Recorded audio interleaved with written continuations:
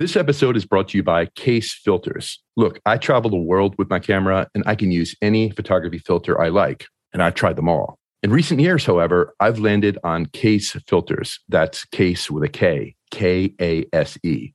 Case Filters are made with premium materials, HD optical glass, shockproof, zero color cast, round and square filter designs, magnetic systems, filter holders, adapters, step-up rings, everything I need so I never miss a moment. And now my listeners can get a 10% off the Case Filters Amazon page when they visit beyondthelens.fm/case and use the coupon code Burnaby10. That's beyondthelens.fm/case and coupon code Burnaby10 for 10% off your Case Amazon order. Case Filters, capture with confidence.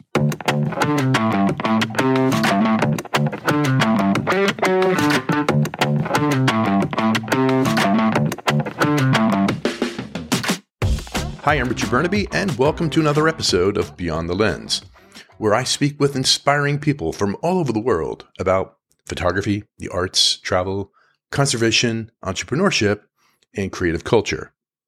In this episode, I'm joined by Dr. Austin Gallagher. Austin's an American marine biologist, researcher, explorer, author, and entrepreneur. He's best known for his extensive research on sharks and hosting and producing content for Discovery Channel's Shark Week programming.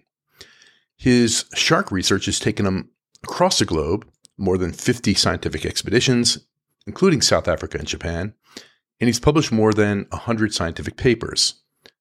Austin founded Beneath the Waves, a nonprofit organization focused on ocean conservation, and he currently serves as its CEO. He's a National Geographic Explorer, a current fellow at the Explorers Club. He was the first American marine biologist to make the Forbes 30 Under 30 list at the age of 29. And he recently was awarded Scuba Diving Magazine's Sea Hero Award.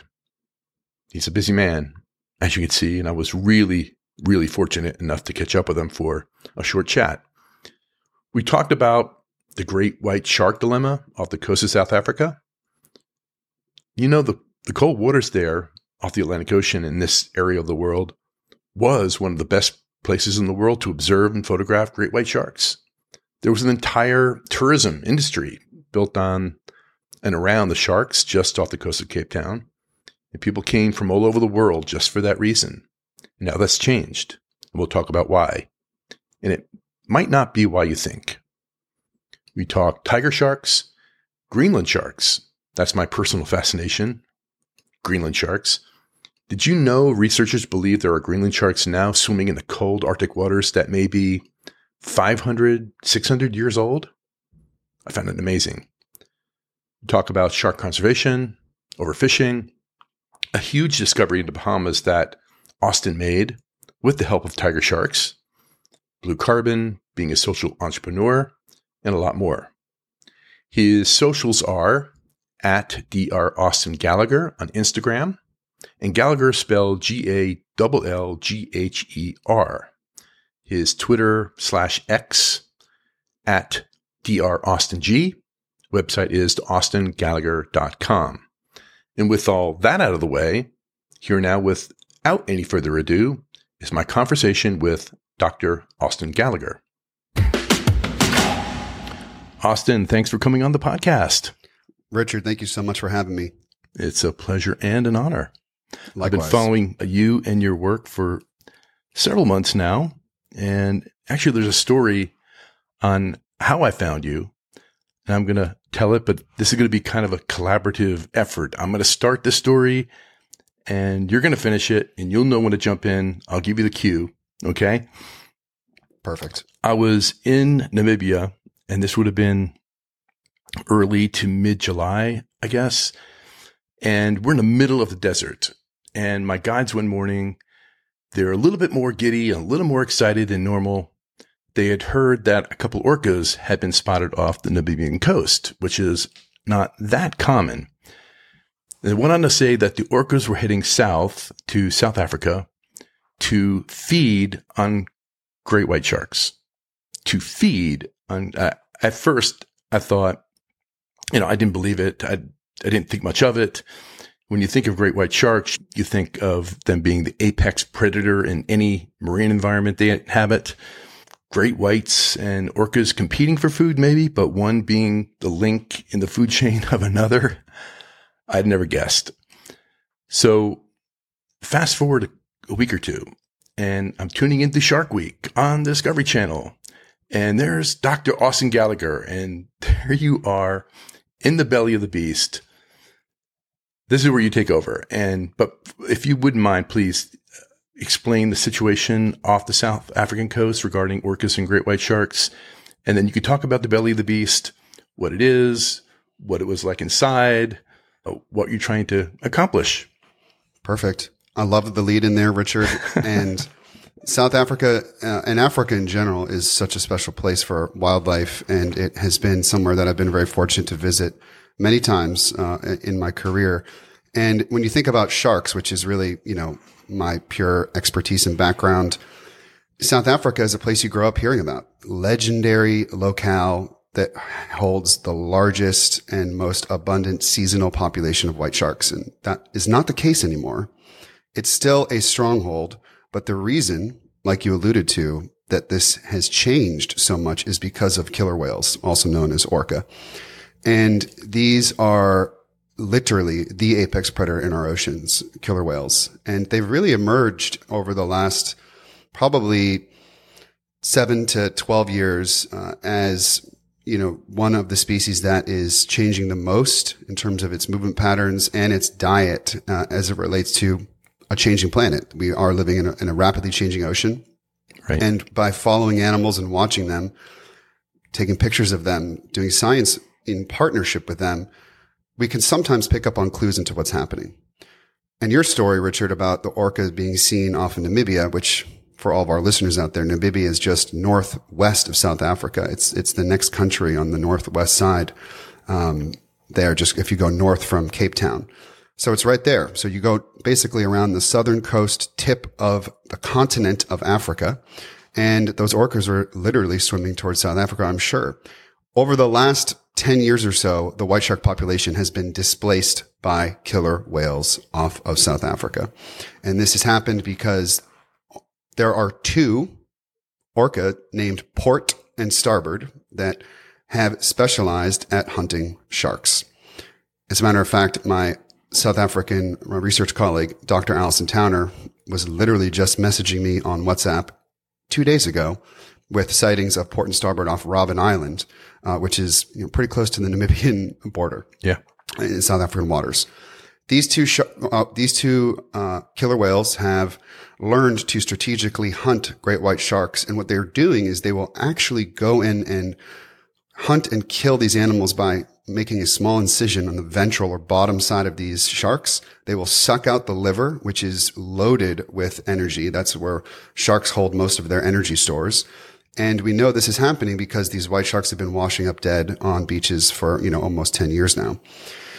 So that has reduced the number of white sharks by just killing them. But what it's also done in a much more powerful way is something that we see in nature, is that the fear of being killed by orcas has displaced the rest of the white sharks. And now we have a very fragmented population of white sharks. A lot of the large ones are missing.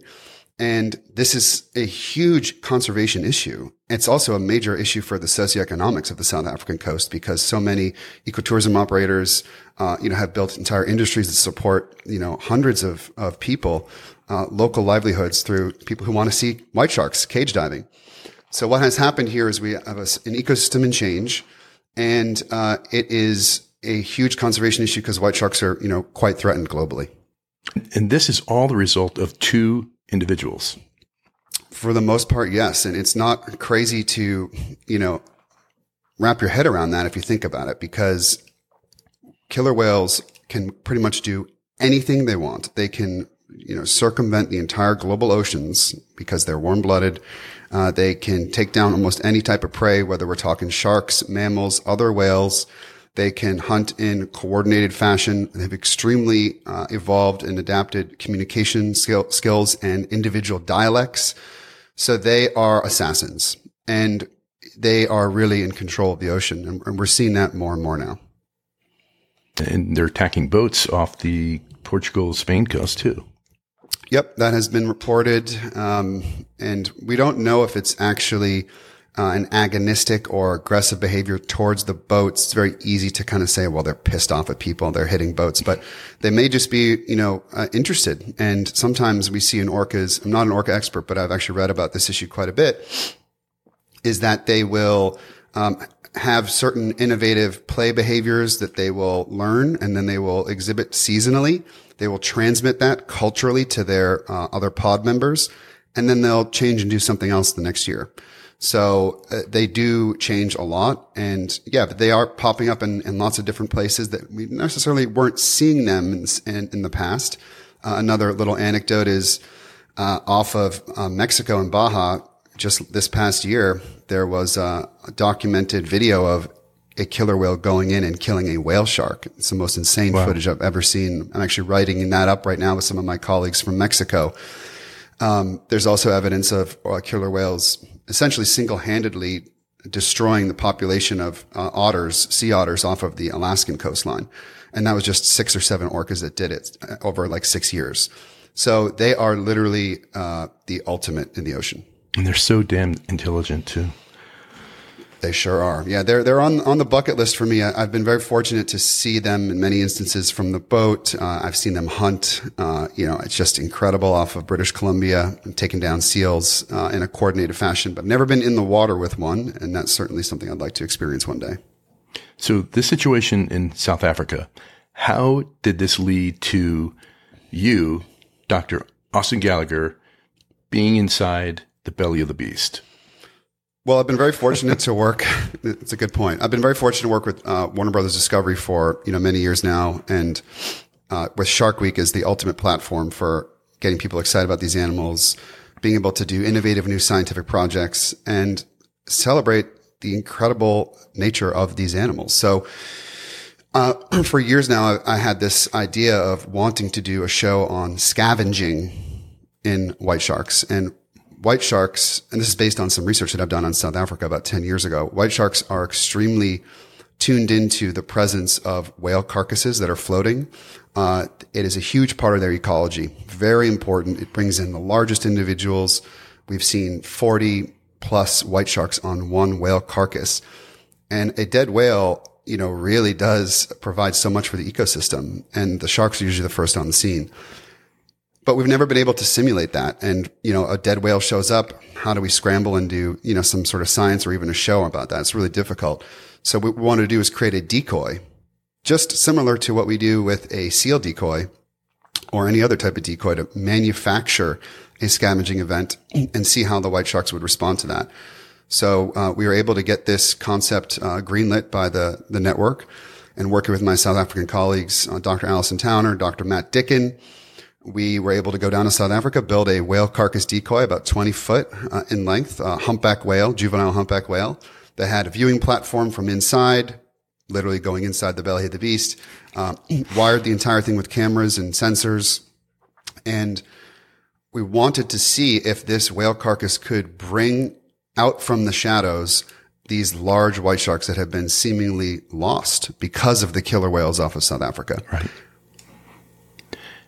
Were you surprised that, because great whites are known to have a very acute sense of smell, that they were so easily fooled by a decoy? No, I wasn't, because these sharks have a very evolved and high-powered suite of senses that is constantly, sensing the environment.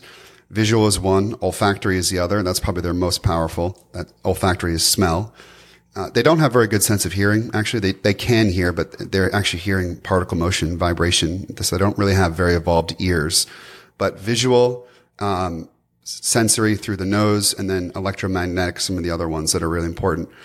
But for this, we had the visual, and we also, were using some attractant, because you do need to also use that for white sharks, just like any type of ecotourism operation, because they really don't want to stick around boats or come towards boats. It's not very interesting to them. But that actually proves my point here with the decoy, is that we were able to keep white sharks around because of the presence of this huge, seemingly dead prey item. And what was amazing to me, Richard, was that the sharks behaved very similarly to what we see in real life situations with a real dead whale that's floating. We saw that through where they would attack and, take the first bite. So the investigatory bumps. And for me to be there watching all of this was truly the coolest thing I've ever done in my entire career. It's very easy to write it off as a stunt because obviously it kind of has elements of that, but I was able to get closer to white sharks than maybe anybody ever has before with a, 1/2-inch piece of plexiglass in front of my face. And I was able to make eye contact with these animals without the obstruction of a metal bar that's putting off, magnetic, sense to these animals' face. I literally want to share one other story from this. Well, there's a couple, but please do. One that was really powerful for me. And, I'm inside this, just imagine, I'm inside this floating whale carcass made of plexiglass. Plexiglass, and I'm inside of it. I have full scuba gear on. It's freezing cold. The water is pretty murky. It's off the coast of South Africa. I'm freezing my butt off. I'm in there with a full setup, full face mask with underwater communication capabilities to the main boat. And there's 3 white sharks swimming around the decoy. You can't really see them too well in one day because it's really murky, waiting for the visibility to get a little bit better. Once that happens, I'm literally staring face to face with these 12 to 13 foot white sharks, which isn't that big for a white shark, but still quite large. And I remember this one individual swimming up towards me and almost stopping in its tracks when it actually saw, because predators will often look into the eyes of other animals, and eye contact is really important for predators. So I literally made eye contact with this one white shark as it came right up to me to the front of the plexiglass. I was in the water, in the decoy, and it's hard to describe this without trying to anthropomorphize or personify the animal, but it stopped in its tracks, and it almost opened its jaw, like its jaw was dropped, and looking right at me and saying, I've never seen anything like this. I was not anticipating seeing a moving, large fetus, essentially, from that thing's perspective inside this decoy. And I feel like I blew the shark's mind. Literally. Usually we're the ones who have our minds blown when we're watching animals, but I feel like I blew the shark's mind. And I just had this, it felt like it was a couple minute interaction, but that might have been a 10-second, dance there that we had. And I've never felt so connected to a shark, in the wild before. Wow, that's quite a story. At any point during all of this, great white sharks gnashing and chewing at the decoy you're occupying, did you reconsider the life choices you made that led you to that moment? For sure. Going into the show, this is months of pre-production. You just put a lot of trust in the team. That's one thing that folks don't know about these shows, but really any type of research expedition that we're doing is that we have incredibly talented, skilled people with us doing this. And literally the best in the biz. So the engineers and the folks who made the decoy did a really good job, and they definitely kept me safe. However, part 2 of the show, when we went to the east coast of South Africa, we went to the coast of Durban, we actually attracted a 18 to 20 foot great white. And this was a huge one. Female, arguably the largest white shark ever seen in the last 5 or 6 years in South Africa because of the killer whale displacement that has affected them. And it was crystal clear blue water. And it was during this moment, over the course of probably 6 hours when that individual was with us, that there were a few instances where I completely got nervous. I mean, I always kind of get a little nervous doing anything on the ocean, no matter what. I feel like you have to have a little bit of healthy fear, but this animal was almost as big as the decoy. It was very comfortable around the decoy. It totally knew that it was in charge. And I was able to watch from subsurface and also popping up out of the decoy and looking right over the side, subtle, small changes in the animal's behavior. And I could see that it was starting to get more comfortable, started to change its approach trajectories, really making those types of observations. When it starts changing its angle, pitch, and how it's coming up to it, I'm like, okay, this thing is about to make contact. And of course, it started to do that. So just a small nudge from the nose of this shark, it's probably a 2,000 to 3,000 pound animal, moved the entire unit. You know, it was so powerful. So I did start to get a little bit worried. It did end up biting the decoy, ripping off one of the fake pectoral fins of the whale decoy. And I saw down the entire, mouth of that animal. It was so profound for me, Richard, that I was dry heaving, involuntarily for probably 20 seconds after that happened, just out of a pure fight or flight response from the part of my brain that was saying, what is going on here? This is not okay. Wow. It was so raw and really powerful. And, I'm not scared of sharks, but I have a really healthy respect for them. And that experience really just reinforced that. So this is a related question, and it's a bit more serious than the one I just asked, but was there a formative event or moment in your childhood or your life where it sent you down this path to study sharks and spend time with sharks? I love that question. It's hard for me to pinpoint one thing specifically. There were certainly a couple of moments, a couple of watershed moments, but then there were also I think for me, it was really more of a continuous stream of books and interest, and nobody told me I couldn't do that. When I proclaimed for the first time or first few times as a 6, 7, 8-year-old boy, this is what I want to do. I love these animals. Nobody ever said, you can't do that, which is probably good looking back. But obviously going to aquariums and spending time in the ocean, those things are obviously huge. I think there was probably one experience that was really cool for me, and I've shared it before, and I'll just hit it quickly. But I was on a vacation with my family in Mexico, Isla Mujeres, which is now really regarded as probably the premier location to swim with whale sharks, right? The largest fish in the ocean, up to 40 feet, filter feeding, plankton eating shark, incredible.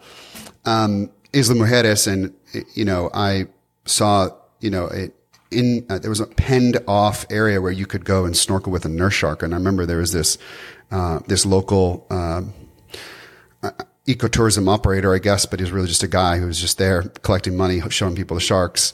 And he was holding a large nurse shark right there. And I remember being so amazed and so, blown away by it. And my dad was like, you got to go in, pay the guy a few pesos, go in and just be next to it. And, I was actually too scared to go in. I might have been like 10 or 11 years old. I think I put a couple feet down onto the ladder, and that was enough for me. But I just remember seeing it out of the water like that, and just kind of blew me away. And come a long way from that nurse shark in the pen in Mexico to Belly of the Beast. So I want to talk about Shark Week for just a moment. David Naylor, he's a scientist at the University of Florida's Shark Research Program, complains or has a critique that Shark Week uses graphic, violent footage gratuitously in its portrayal of sharks as a form of wildlife sensationalism. Do you think that is fair or out of bounds? I don't think I think it's neither. I think that what Shark Week is showing is the true nature of these animals. They are killers. They kill for a living.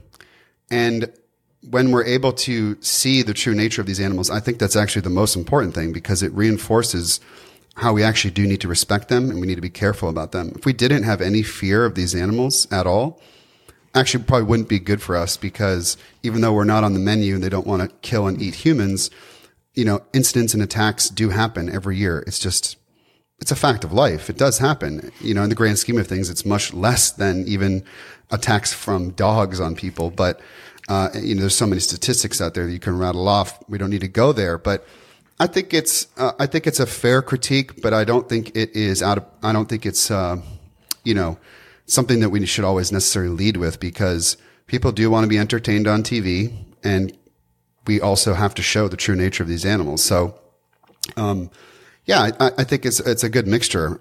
For me personally, I'm not interested in being involved in projects that demonize animals, or focusing on shows that are just about attacks. In fact, I've never done a show that mentions the word shark attack or is a recreation or a dramatization show. That's not for me. For me, it's about the science, and their predatory nature is why we're one of the main reasons why society around the world is so fascinated with these animals. So I don't think we need to necessarily bury the lead, but I also don't think we need to sensationalize them.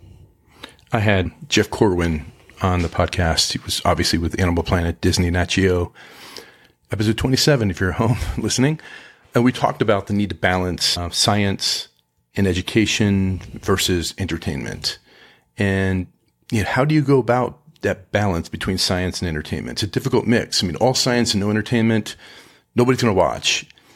No one's going to care as much. But you have all entertainment and no science, nobody learns anything. Sure. For me, I think it's always been about just making it relatable. I'm just a guy. I'm just a fairly normal person, in my opinion. And being able to connect with people is the number one thing for me. And I have really enjoyed being able to make scientific concepts, which are sometimes complex or sometimes make people's skin crawl, accessible and, straightforward for the masses. For me, it's about celebrating the animals and being excited, so my excitement and my passion and love and quest to discover and make cool observations, that should be entertaining enough. And then we can add in the actual sharks themselves so that we don't need to show, 15 shots of a slow motion bite happening over and over again, because it's balanced out with here's this, person who's providing, a big part of the entertainment themselves. And for me, it's just trying to do it in an authentic way. So finding that balance is key. You can't go too hard in one direction. I think science is cool. I think sharks are cool. And, that middle ground is where I love to play. So in the very unlikely event that you encounter an aggressive shark while swimming or surfing, what should a person do? It depends on the situation. For the average person, it would be very rare. For me, it happens all the time, every year. It does. All the time. Yeah. I mean, I would say on every expedition, if I'm in the water with sharks over the course of, let's just say, 3 days, you're certainly going to see behaviors in at least one individual that can be suggestive of, okay, the shark's being a little bit more aggressive, or it's trying to tell me something and maybe I should get out of the water or give this individual some space. For sure. It doesn't mean it wants to eat me. It just means that this animal needs some space right now. Just like, when you go over to someone's house and you meet their dog for the first time, dogs don't like everybody. And sometimes dogs have problems with people. And if a dog is giving you those weird signs that it doesn't want to be pet, don't pet that dog. That's what happens when people go to the hospital because they get bitten by, Jerry, the golden retriever, who's never done anything bad in his life. So it's just about not being stupid and pushing the boundaries, So for the average person, is out swimming, mind their own business, and there's a shark that's acting aggressively. Anything in particular they should do or shouldn't do? I would say the number one thing you want to avoid is trying to look like a scared, worried prey item. So if you're running away or swimming away or splashing, making a lot of commotion, that will literally attract any predator on Earth. I don't care if it's a snake or an osprey. Signs of struggle is what all predators are hardwired to pay attention to, because it means that it's time for them to take advantage of the situation. So going from that point, it would try and be calm, move away slowly, not splashing. Obviously trying to keep eye contact or keep an eye on what's going on, and really just trying to get out of the water as soon as possible without freaking out, which is not always the easiest. And we're talking about in our own minds here, balancing, this flood of hormones that is going to come into our brain, just like happened to me when I was in the belly of the beast. So it's intense. No dry heaving. No dry heaving. Nope. We'll be right back to the show after this short message. This episode is brought to you by Travel Inti. Travel Inti is your gateway to a world of unforgettable adventures. And with a community of over 175,000 members spanning 200 countries, they're your ultimate travel resource. Travel Inti is on a mission to make travel planning stress-free and your adventures even more exciting. From flights, accommodations, dining, family activities, nightlife, walking tours, Travel Inti's got you covered with zero commissions. Travel Inti connects you directly with the world's finest businesses, eliminating middlemen and any extra fees. Established in sunny Florida in 2015, Travel Inti is a global team of avid travelers and tech enthusiasts revolutionizing the travel industry. How do they choose their partners around the world? Their teams explore, dine, and revel in every city, ensuring you get the best experience possible. Your safety is their top priority, so they rigorously test each restaurant and hotel themselves for your peace of mind. Their personalized service is crafted to match your preferences, complete with 24/7 support. And you can access all your trip details conveniently through their website or user-friendly app. With their extensive global network, they bring you exclusive rates, upgrades, and unique experiences that you just can't find anywhere else. So, say goodbye to overpaying and hello to thrilling adventures with TravelInti. To start saving now on your next big travel adventure, please visit www.travelinti.com. That's www.travelinti.com. TravelInti, your journey, your way. And now back to the show. What's your fascination with tiger sharks? You've been dubbed either cleverly or uncleverly the Tiger Shark King. It's true. Yeah, I'm not sure where that came from. It might have also come from Shark Week. So I just kind of went with that one. But I love tiger sharks because they are so adaptive. They're so clever and really, just fascinating. They're the most interesting large shark, in my opinion. Different than white sharks. White sharks are like the really smart, almost royal family of sharks. And, tiger sharks are pretty much on the same level in terms of being a top predator.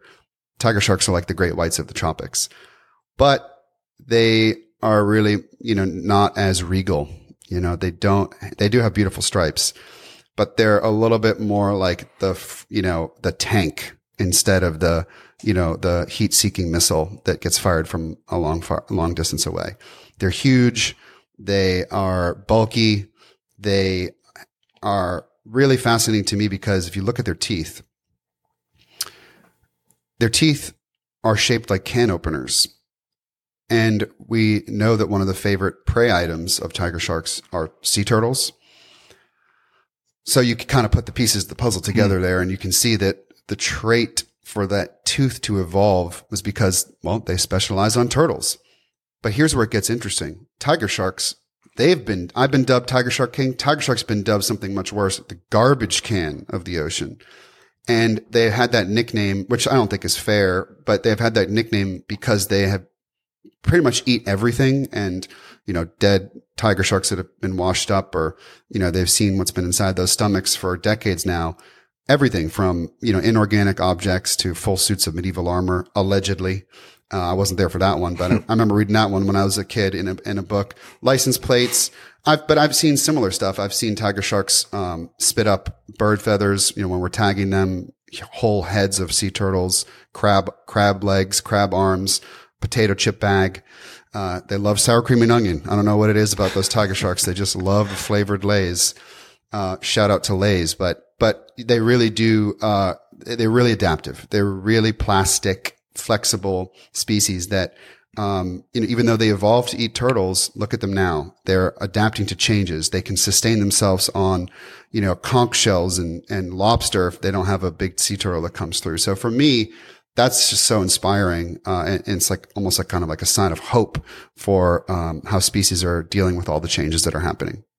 I spend a lot of time in the Arctic, and I'm personally fascinated with Greenland sharks. Do you know much about them? They're just such a mysterious species. I haven't studied them intimately. I've never seen a live one. I certainly know enough about them just from reading the scientific literature and editing papers and things like that. Greenland sharks are very cool. They live in cold waters, and they are most likely, based on some of the science that's been done in the last 10 years, the oldest and longest living vertebrate on planet Earth. And what that means is that they can have lifespans up to probably 300 years old, maybe between 150 to 300 years, which is insane. I've read 400, maybe even as much as 600. Okay. And they don't even reach sexual maturity until like 150 years old. That's crazy. Oh, yeah. Yeah. What that means is that there there are Greenland sharks likely swimming in our oceans today that have been around since the Civil War in the United States, late 19th century, late 1800s. So pretty incredible. We aged them by doing some science and some kind of dating of things that showed up in their tissues, specifically their eyes, looking at different types of radio, ultraviolet or what I can't know what the term is there. I think it's carbon-14 dating. Carbon-14 dating, yeah. And bomb dating, it's called. And, like isotopes essentially is what this is heavy particles of atoms that just stay in tissues for a long time that can be traced back to major events that happen in human history. Animals assimilate carbon and, certain parts stay in their tissues forever. So that's how we were able to date, the Greenland sharks. Yeah, they're crazy. They're blind functionally, probably from a very early age. If you look at a picture of a Greenland shark, you could see that their eyes look rather, opaque and kind of clouded over, like you see when you have a dog that gets old. They have those eyes that kind of glaze over. But if you look closely, you can see a small parasite that is attached to that eyeball, and that's what renders those sharks blind. I just find them fascinating. One heartbeat every 12 seconds, and they're virtually immune to cancer and other infectious diseases. It makes you wonder if we can learn, from these sharks to help extend our own lifespans, shield us from diseases. And I'm sure you have colleagues that are working on research in this area. I'm just following it. Any kind of news I can get about the Greenland shark, I'm fascinated. Yeah, they're a very interesting, what we call model species, because they are an extremophile. They live in an extreme environment. They live really long. They're able to be a top predator as a blind predator. So we should probably pay attention to that. And you're right. How can animals like sharks and really other animals in the ocean show us a better way to live? We're so interested and obsessed with technology and, the rise of AI and all of these things that are supposed to make our lives better. And they might be doing that. But I think some of the best secrets for how we can actually be better humans and live longer and all these other important components of health are probably buried in the tissues and skeletons of wild animals. And the concept of survival comes up a lot in your research. I've heard you speak with some other interviewers. What is the fascination with survival with regard to the research you're doing? What I love about the concept of survival is that for most animals, every minute, every day of their lives is essentially life or death. And that's not, over exaggerating it. I mean, it literally is. These animals are balancing the need to acquire nutrients, get energy. In terms of being a top predator, you have to go kill something. Or in the case of a tiger shark, maybe you can just swim up and take a mouthful of something on the bottom, which is maybe not such a bad idea. But, they are also balancing the risk of being eaten by something else, especially if you're smaller. Any type of animal is always watching out for the next predator that might be lurking around the corner. And then you have different environmental factors, temperatures, storms, all these things coming together. Life in nature is really tough. So yeah. I like that because pretty much all of the research that I do and that my NGO Beneath the Waves has been involved with can be laddered back to the concept of survival. What do these animals need to go about their lives as top predators? And from a conservation perspective, how can we pay attention to that and use those learnings to help create the future that these animals need in order to survive? That's what the conservation should be used for. So I love that. Personally, as an entrepreneur or even just somebody who's been building their own career, starting things, maybe not even as an entrepreneur, just going through the challenges of life, getting paid and dealing with issues. A lot of them pale in comparison to what animals have to go through in nature. So for me, it's always been kind of a nice perspective. But I've always been able to kind of attach to that too personally with my own journey of just trying to make it and compete and make a living. And so survival for me is, it's everything. David Schiffman wrote in a book, Why Sharks Matter, a deep dive into the world's most misunderstood predator. He says there are many well-intentioned people trying to help sharks, which is a good thing, but looking in the wrong places. He says shark finning isn't the problem. It's maybe one of the problems for the most part. Climate change isn't the problem. But he says the number one threat to shark populations is unsustainable overfishing. Do you agree? Yes, 100%. Yep. And shark fin, the shark fin industry and shark finning is a component of overfishing. And what David is doing there is that he's just really boiling it down to the biological sensitivities of these species.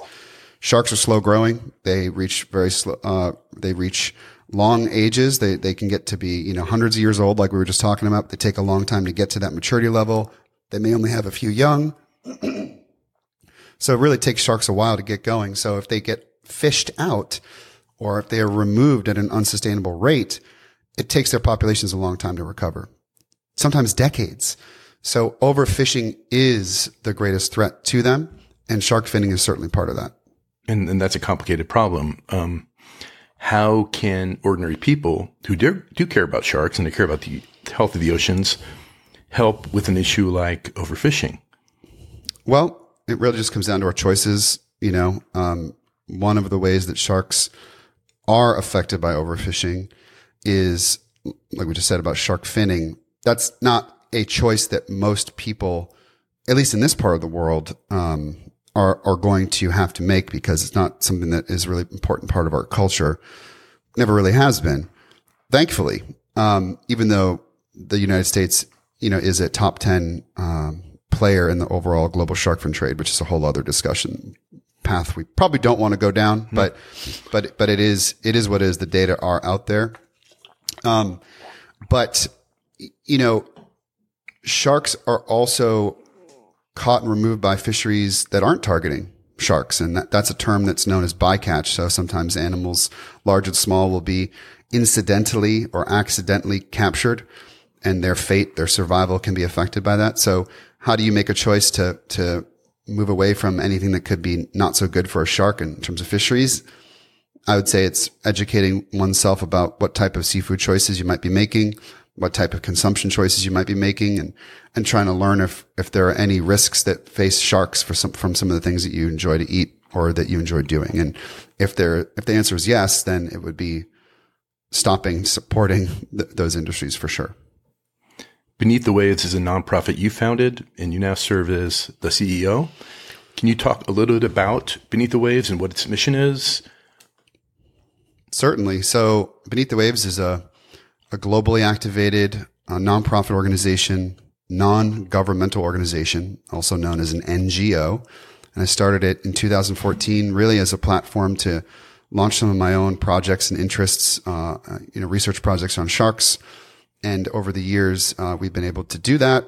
And our programs have really involved the notion of cutting edge technology in areas where there's an opportunity to advance conservation, whether it be for threatened species like sharks, and looking at trying to help with the proper establishment of protected areas that actually will benefit sharks in global oceans, looking into the deep sea and trying to create new records of biodiversity in areas that are really poorly understood, trying to catalog what's out there in our ocean.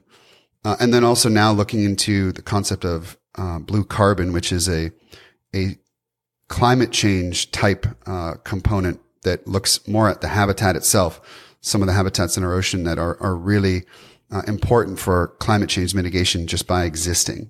So we have these projects all over the world, big focus in the Caribbean, science-driven. We like to have a very strong focus on media and storytelling as well through the work.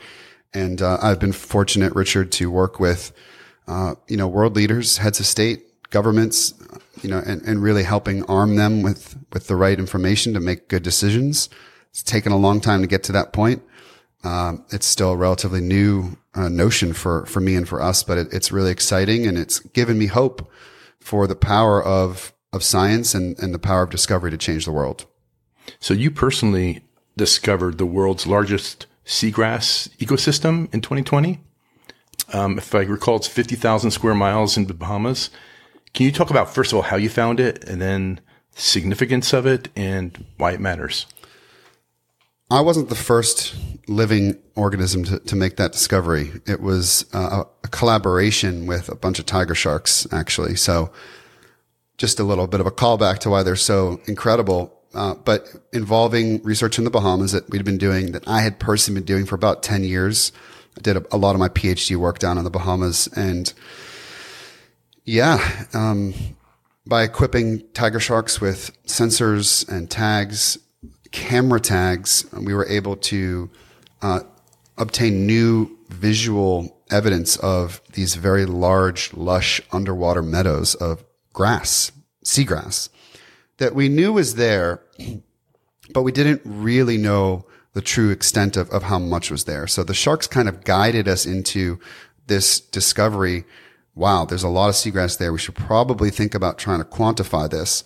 And back in 2020, I was working with one of my colleagues, Carlos Duarte, and sharing some of these data over a Zoom call. And this was literally during the peak of the coronavirus pandemic. We're all like, what are we doing? And I think I must have been looking for inspiration, and he kind of helped me.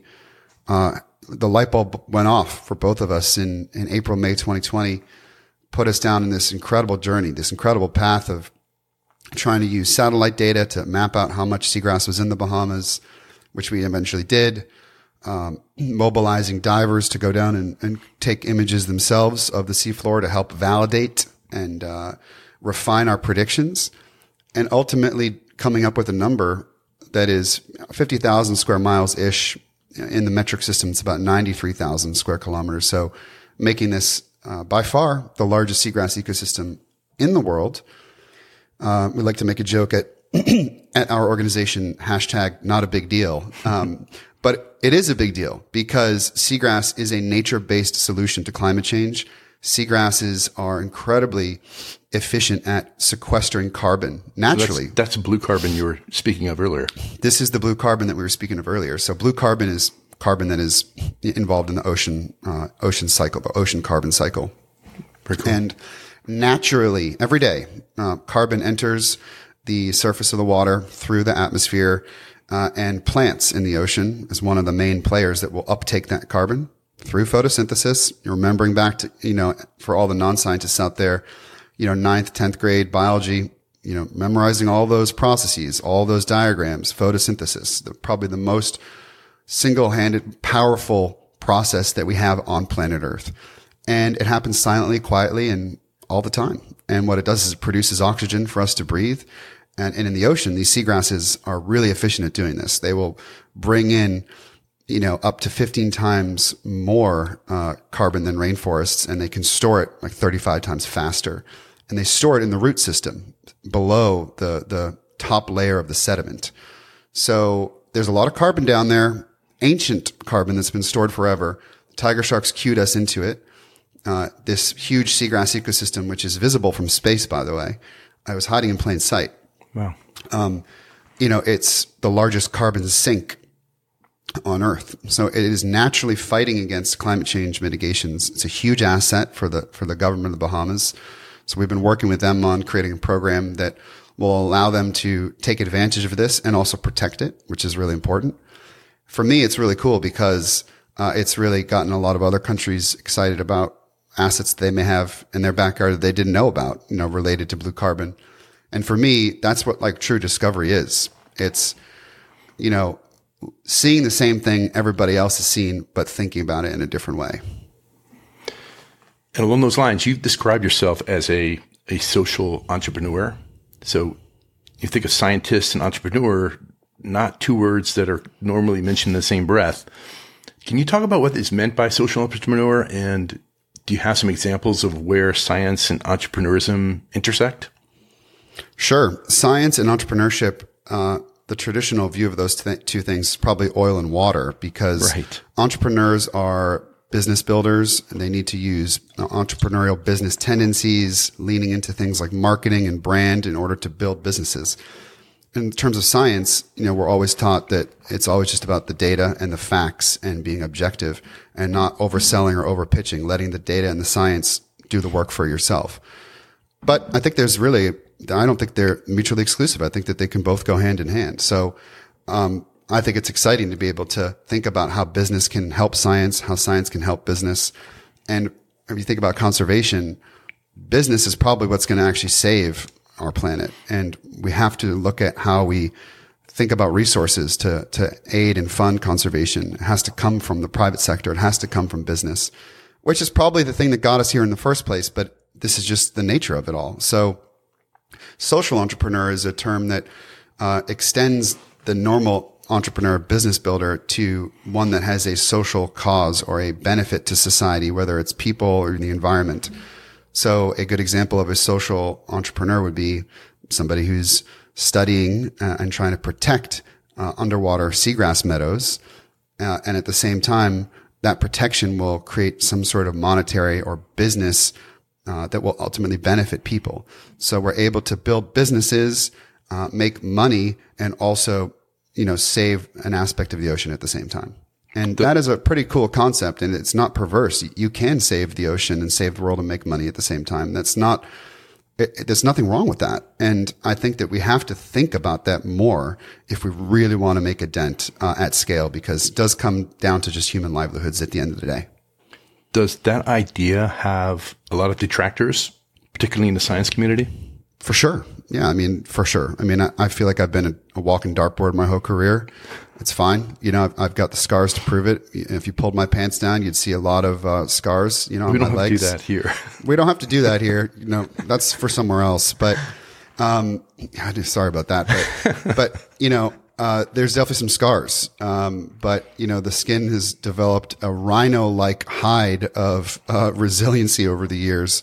And most of those darts just bounce off of me now. But in the earlier days, for sure. I would get a lot of flack for even embracing something as simple as using a video to talk about my science. It was absurd that I got hate from that back in the day. Whereas now that's all social media is, Instagram and these things. But, it's totally fine and understandable. And if you're going to be doing anything that is somewhat different from the normal course, you sort of have to expect that there are going to be some people out there that probably don't agree, and that's okay. Is that what you mean by the haters? For sure. Yeah. How do you deal with the haters? You don't give them any energy. You first of all realize that people are probably giving you hate because you're doing something good and you're doing something different. And, everybody's entitled to their own opinion. We should have our own opinions about everything, but your opinion of me might not be the same opinion that I have of myself, and that's okay. And of course, I want people to like my work and I want people to embrace it, but I also recognize that not everybody may, and that's right. Okay. And not everybody may agree with how I got this photo or how I did this piece of science. That's okay. It really doesn't matter. I feel good about it, and I'm actually seeing the benefits of it for a certain group of people. So it's almost like if you don't have any haters, you maybe aren't doing enough in a way, because you're just kind of like everybody else. But, people can be very jealous about things. Some people like to be the first. Other folks don't like their territory being stepped on. For me, I try to not pay attention to those things as much. And I'll admit it. There was a period earlier in my career where I was probably protective of certain things, and I didn't want to share too many details on certain things. And now I'm probably a lot more open book about a lot of things, because we only have so much time on this planet. I don't want to be completely untrusting of everybody. You can't trust everybody. I'll tell you that. That's a new realization for me. We don't have to get into. But at the same point, people are good, and just being a good person does get you pretty far. Mm-hmm. One last question. When you look out across the globe and you look at the health of our oceans, the plastic, climate change, endangered species, is there any one issue that keeps you awake at night, or one more than the others? For sure. And that would be losing hope. Apathy is, the worst thing that we could have. Everybody will say it's so much worse today than it was last year. It's so much less sharks than when I grew up. And things are changing, and the baselines do shift around. But the reality is these problems have always been around. These problems have always been here. From the beginning of time, we have struggled as a species to figure out how to coexist with our planet. Even if you go back to, some of the, and I'm not necessarily a religious person, but if you go back to some of the biblical stories, things like Noah's Ark, and you look at Adam and Eve, you see, old stories of humans struggling with the balance of nature. So we've always had this kind of challenge in front of us. We're just really learning a lot more about it as we've gotten more sophisticated as a species. As it's become more of us, we've added to the problem. Don't get me wrong, but the problem's always been there. So as long as we don't lose hope and we continue to talk about them, work on them, I think that's the biggest thing that we have to focus on, because all the issues are there. And, it's just about trying to feel good about our planet and realize that it's okay to still post a picture of a stunning elephant, a big tusker. Like I was looking at your Instagram recently, Richard, and you were saying there might be like 40 of those individuals left on the planet. And that's obviously a pretty staggering statistic because of the ivory trade and all these things. But the fact that there are 40 is still something that's worth fighting for and celebrating. The fact that they still exist is awesome. And that picture is going to get shared with a lot of people, and they're going to see it. And that's going to be helpful for them. We have to still know that there's still some amazing stuff out there, and it's all worth protecting.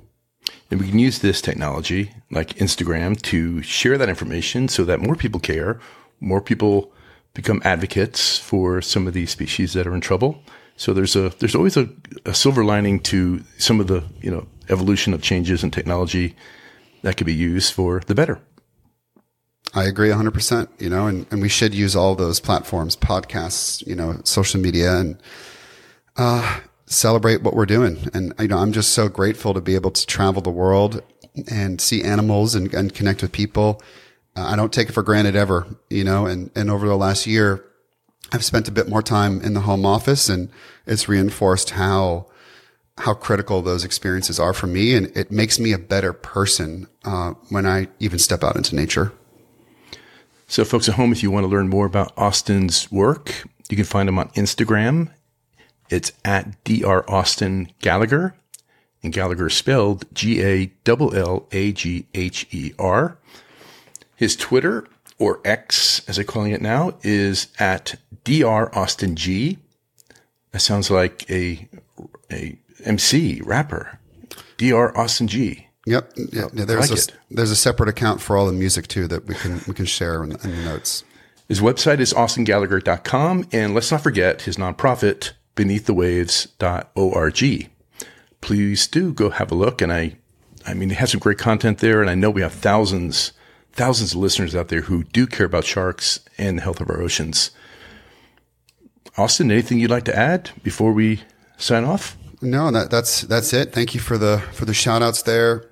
This has been a great conversation. I really hope you and I can get out there together on an expedition at some point and explore together. You bet. Thanks for coming on again. My pleasure. Be safe out there. Thanks. You've been listening to Beyond the Lens with me, Richard Burnaby. Thanks to Dr. Austin Gallagher for an inspiring conversation. And thanks to you, of course, for listening. You can tweet me at Burnaby Photo with any comments or feedback. And if you enjoy the show, please leave a review on Apple Podcasts, a rating on Spotify, or wherever you listen to your podcasts. I'd love to hear what you think about the show and what you'd like to see from Beyond the Lens in the future. You can sign up to receive an email when a new episode drops at our website, beyondthelens.fm. Here's to truth, adventure, and passion. See you next time.